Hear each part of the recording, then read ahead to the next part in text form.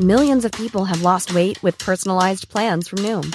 Like Evan, who can't stand salads and still lost 50 pounds. Salads generally for most people are the easy button, right? For me, that wasn't an option. I never really was a salad guy. That's just not who I am. But Noom worked for me. Get your personalized plan today at Noom.com. Real Noom user compensated to provide their story. In 4 weeks, the typical Noom user can expect to lose 1 to 2 pounds per week. Individual results may vary.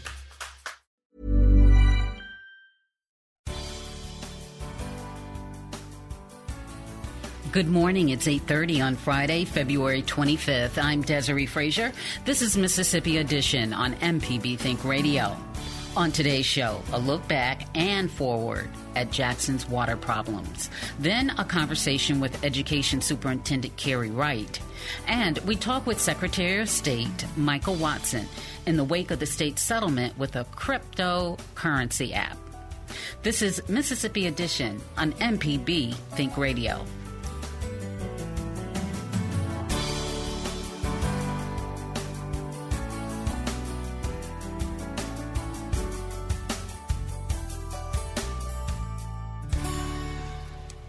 A year ago, a record-setting winter storm swept through Jackson. Pipes froze and a major water plant shut down. Hundreds of thousands of residents were left without running water, some for up to a month.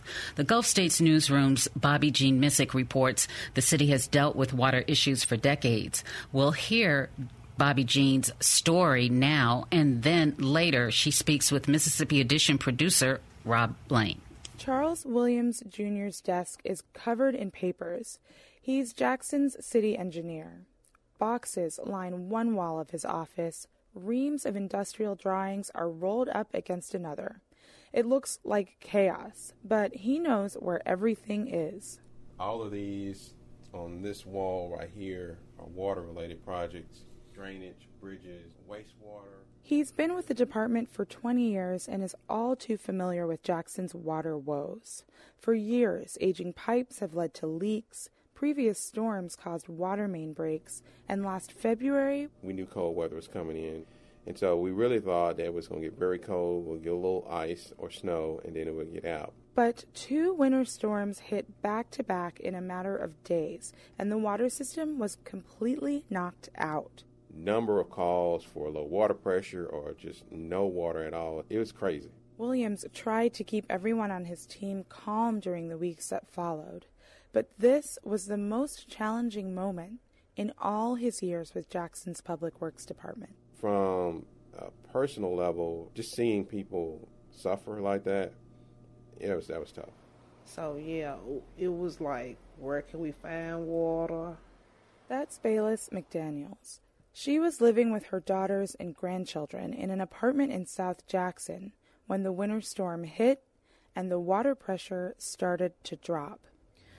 That was the beginning of a month-long daily search for water. Water to flush the toilets.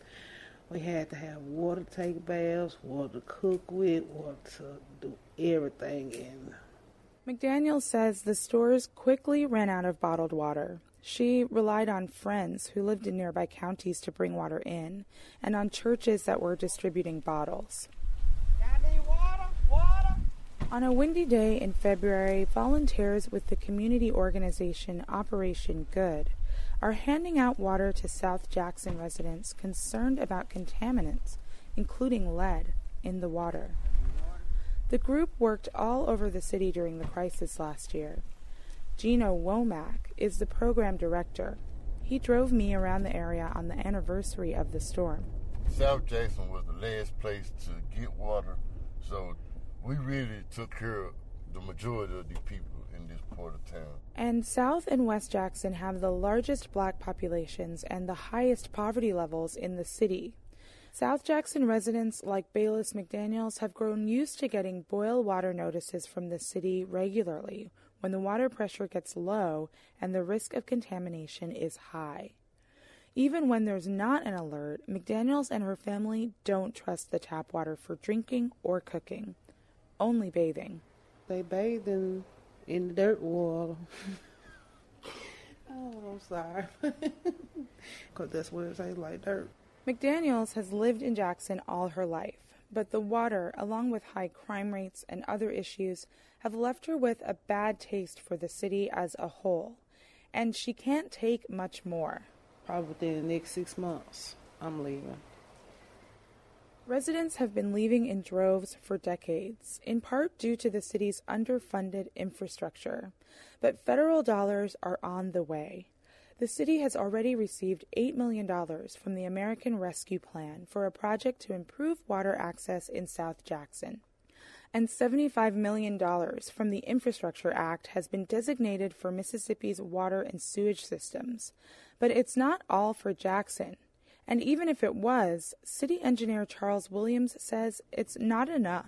We're grateful for the $75 million, but our needs exceed $75. He says every little bit helps, but he'd rather see a steady flow of funding instead of one lump sum. With the long list of needs, from plants to pipes to personnel, it's only a drop in the bucket. For the Gulf States Newsroom, I'm Bobby Jean Missick. And Bobby Jean Missick joins us now to talk more about this story. She covers justice, race, and equity for the Gulf States Newsroom, which is a collaboration among public media stations in Mississippi, Alabama, and Louisiana. Welcome, Bobby. Thank you. So you mentioned the lack of investment in the city of Jackson. This is something that's pretty clear being here on the roads, and we in the city even get boil water notices from time to time. And a lot of people have left the area. Many more, like the folks you talked to in your story, are planning to leave. Yeah, this is something that I talked about with Gino Womack. He's the program director of community organization Operation Good. And as he was driving me around South Jackson, he pointed out that some areas look like a ghost town. You can see all the abandoned buildings, and you can see all the business that closed. That used to be thriving. That was thriving. That was a bank gone. That was a daycare. They left. That's the Wendy's. They gone. Okay, so there are federal funds coming from both the American Rescue Plan and the Infrastructure Act, but it almost feels like a ticking clock because at the same time, weather is also getting more extreme, right? Yes, climate change is changing the weather that Mississippi and Alabama and Louisiana are equipped for. A more active hurricane season is threatening the power grid in New Orleans and other coastal cities, and the water treatment plant in Jackson, like in other cities down south, is open to the elements, versus cities in the north that are used to freezing temperatures and have their systems covered.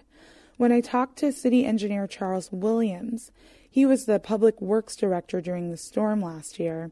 He says the city may have to rethink how the facilities are set up. Are we using the right materials? Do we need to start covering our water systems and wastewater systems so they won't be crippled during these type of events? There is a plan to cover one section of it, and so we'll see how that goes. Bobby Jean Missick covers justice, race, and equity for the Gulf States Newsroom, which is a collaboration among public media stations in Mississippi, Alabama, and Louisiana. Thanks, Bobby. Thanks for having me. Coming up, we talk with Secretary of State Michael Watson in the wake of the state's settlement with a cryptocurrency app. This is Mississippi Edition on MPB Think Radio. Deep South Dining is the show all about the culture of Southern flavor, from fried chicken and collard greens to shrimp and grits and a glass of sweet tea. Subscribe now to the podcast using any podcast app or download our MPB Public Media app.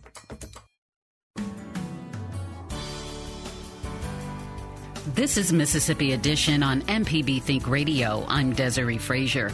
Republican U.S. Senators Roger Wicker and Cindy Hyde-Smith of Mississippi are co-sponsoring legislation to increase U.S. natural gas production to reduce global reliance on Russian energy sources. A press release says the Mississippi Gulf Coast is a growing export point for liquefied natural gas. Also, Wicker spoke at the Organization on Security and Cooperation in Europe Assembly yesterday, calling Putin a modern-day Hitler, saying the U.S. and NATO must work to provide more aid to Ukraine as it fights the Russian invasion. Wicker is in line to be the ranking member of the Senate Armed Forces Services Committee.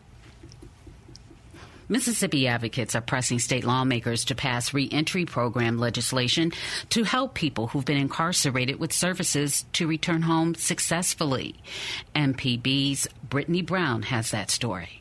Advocates lined the stairwell of the Capitol Rotunda, holding signs that read, 4 out of 5 individuals who leave incarceration will return at some point in the future. Far too often, people leave prison without having access to reentry services. This is why reentry service providers have made it our mission to reduce barriers and make sure our community members return successfully and safely. Sinatra Freeman is founder of the Mississippi Center for Reentry. Her organization, along with other reentry groups like New Way Mississippi and the Reach Foundation, gathered at the state capitol yesterday, calling on lawmakers to pass bills that will reduce recidivism and help formerly incarcerated people transition into society. After leaving prison, I could not get the resources to help me reintegrate properly back into society. That's Pauline Rogers, founder of the Reach Foundation. The coalition of reentry organizations are urging lawmakers to pass 3 bills. One bill would keep people from accruing child support debt while in prison. Another would establish more work release programs across the state. And the third bill would streamline information between probation and parole officers, formerly incarcerated people, and their employers. We ask lawmakers to keep these bills alive and support smart solutions to the issues faced in our criminal legal system.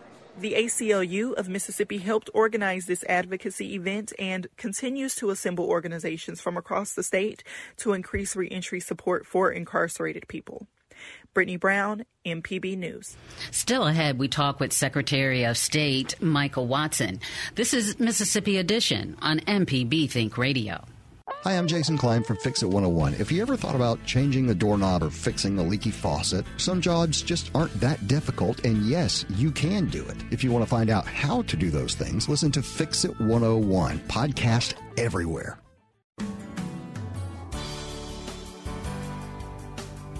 This is Mississippi Edition on MPB Think Radio. I'm Desiree Frazier. Secretary of State Michael Watson has announced Mississippi is one of 32 states partaking of a $100 million settlement with the cryptocurrency brokerage app BlockFi. The settlement relates to crypto offerings made to Mississippians. Secretary Watson speaks with MPB's Rob Lane. Starting in 2019, this group called BlockFi Lending started offering and selling interest-bearing digital asset accounts, and they're called BlockFi interest accounts. And so some Mississippians did engage in that, and it deals with cryptocurrency. So basically just a kind of a generic understanding of what happened here. You own cryptocurrency, you deposit them into this business's account. They then start lending them and try to earn interest on that. And then obviously you make money based on the interest and the work that they're doing to grow that account. So that's what was happening. They failed to register with Mississippi as well as the SEC, and that was obviously breaking the law. So it was found Texas, I believe, was the first state to find this issue, not with BlockFi, but with a different cryptocurrency group, same type of operation. And so on some calls between states, Texas basically gave the heads up, and other states started looking into this, and that's exactly how we got to where we are today. And so is this fundamentally a question of paperwork that wasn't done, or do you have reason to believe that this company, if they had sought a license, they wouldn't have been able to get one because for whatever reason their practices were outside the scope of what they would have been allowed to do in the state? No, I absolutely believe that they could do what they're doing. And as a matter of fact, they're undergoing that currently to get registered, to do business properly with the SEC as well as the states. And you're going to see many other groups along the same lines do the same thing. As a matter of fact, there was one recently that announced and basically gave BlockFi a pat on the back saying, look, we appreciate you shining a light on this, making sure that we understood the ropes here so we could operate properly and legally. And again, I think you're going to see many of these entities come online, registering with the SEC as well as the states and offering their products. So after the past week or so, BlockFi has received within the state and beyond some headlines that could probably be, described as perhaps bad press, but you wouldn't say that you wouldn't discourage Mississippians from using BlockFi services in the future. But, cryptocurrency obviously is incredibly volatile. And one of the things that I think people need to understand is to do your homework, and that's one of the purposes for registering, where folks can go and look at this information and research. Hey, who's doing this? What are they doing? Make sure I understand who I'm giving my money to or investing my money in to then turn around and make a profit. So that's one of the purposes of them registering with our state, so folks can understand who they're doing business with and how they're conducting that business. I think depending on your appetite for risk and your appetite for being engaged in cryptocurrency investment, obviously it's something that is going to be a registered entity. It's something that's going to be moving forward, and I think you're going to see a number of folks investing in it. Okay. On another note, your office recently released the new Mississippi Blue Book. What can you tell us about that? Yes, so we're really excited about it. It is an absolutely beautiful book. The Biloxi Lighthouse is on the cover this year with the new state flag draped over the lighthouse. So it is eye-catching, to say the least. Beautiful cover there, and we produced roughly about 5,000 copies, and typically those go to legislators and judges and circuit clerks and elected officials, but also anyone in the public who wants to request one. And I think the important thing in it is obviously it's a registry of information, and then folks can understand, who is my elected official, how do I get in touch with them, phone numbers, emails, addresses. So it's very helpful for individuals to engage with their elected representatives and senators and every other elected official in the state. So not only that, there's other information about Mississippi. So we've got different sections in there dealing with education, with military, with healthcare, with natural resources, with elections, things that people need to know about Mississippi. And, too many times I think we don't believe in ourselves quite enough. So it's books like these where we can do some research and understand the great things that are happening in Mississippi to help us with that confidence to go forward and tell the great story that is Mississippi. And if you'd like one, how can you get one? Yeah, so you can reach out to our office. The email is publications@sos.ms.gov, or you can call 601-359-6344.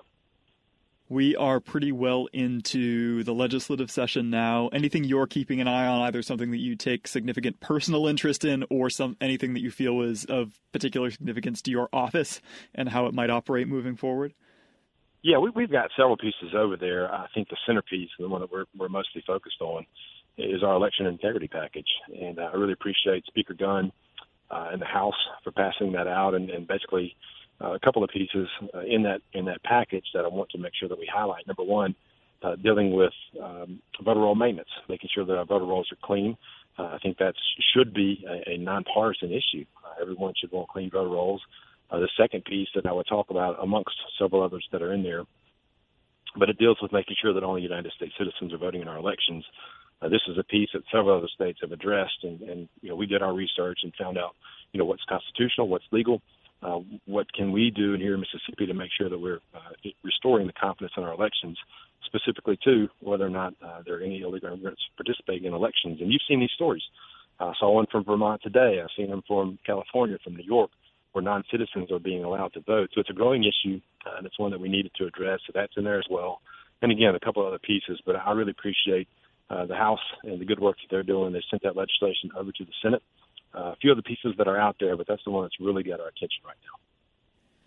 Some parties, of course, concerned that if that bill passes, if it becomes law, that sort of a pretty sweeping, a pretty aggressive weeding out of the voter rolls could result in some people getting bumped off who shouldn't have been, and they would then sort of need to engage in this sort of bureaucratic process to get back on. Is that something you're concerned about, and are you able to sort of make any assurances to those folks that your office will be able to handle a potential influx of requests to get back on the rolls? Well, first and foremost, I 1,000% disagree with that. It is what we're doing is codifying basically what is federal practice now. In Mississippi, we do not have the statutory voter roll maintenance program. We rely on the NVRA, which is a federal law, and current Mississippi practice that's been ongoing for several years, years and years and years. We're basically codifying that into Mississippi statute. And the reason why that's very important is if you watch what's happening in Washington, D.C., if this, for somehow or some way, this federal takeover of elections were to pass, and Mississippi did not have anything in statute, we would not have a leg to stand on to challenge the idea that states should be the ones, making election law for their state elections. So it's an important piece in that route. But to your assertion there, absolutely not. That's not going to be happening. The current way that election commissioners and circuit clerks to some extent maintain those voter rolls is going to continue. It's just putting that into statute, making sure, again, that we have a leg to stand on should we ever have to challenge that. And again, just briefly, what you labeled an assertion, I mean, that's what I've heard from talking to other folks involved in this. I obviously do not take a stance on the matter. House Bill 33, campaign finance reform, it would require expanded disclosures from candidates running for public office about what money they're getting and where they're receiving it from. Your office would be in charge of that. Is that legislation you're watching? It is, absolutely. And one of the things that we wanted to make sure that was in that legislation is that it was filed electronically. Obviously, if you had thousands of reports coming in, we wouldn't have enough folks to upload those into the searchable database that we're actually working on now. And so what we've told the legislature is, listen, if you're going to do that, we're for sunshine, absolutely 100%. But if you're going to do that, let's make sure that they're filing these electronically so we can make sure that we keep up with it and make sure that folks can search that. And that's an easier way to do it. That's how the FEC does it, where you can come in online and search reports and making sure that you understand who's giving who money. And if votes are switching or changing or whatever, you can trace that back to possibly someone having influence based on campaign finance considerations. Hopefully that's not happening. But again, making sure that we have a searchable database is something we're working on for the future and making sure that it's electronically filed. We make that much easier on our office. Michael Watson is Mississippi's Secretary of State. This has been Mississippi Edition on MPB Think Radio. Stick around for a full morning of Mississippi radio. Coming up at 9 is the Gestalt Gardener. Then at 10 is Next Stop Mississippi. And at 11, don't miss Southern Remedy. Find past installments of this and other Think radio shows online at mpbonline.org. I'm Desiree Frazier. See you Monday morning at 8:30 for the next Mississippi Edition, only on MPB Think Radio. Have a good weekend.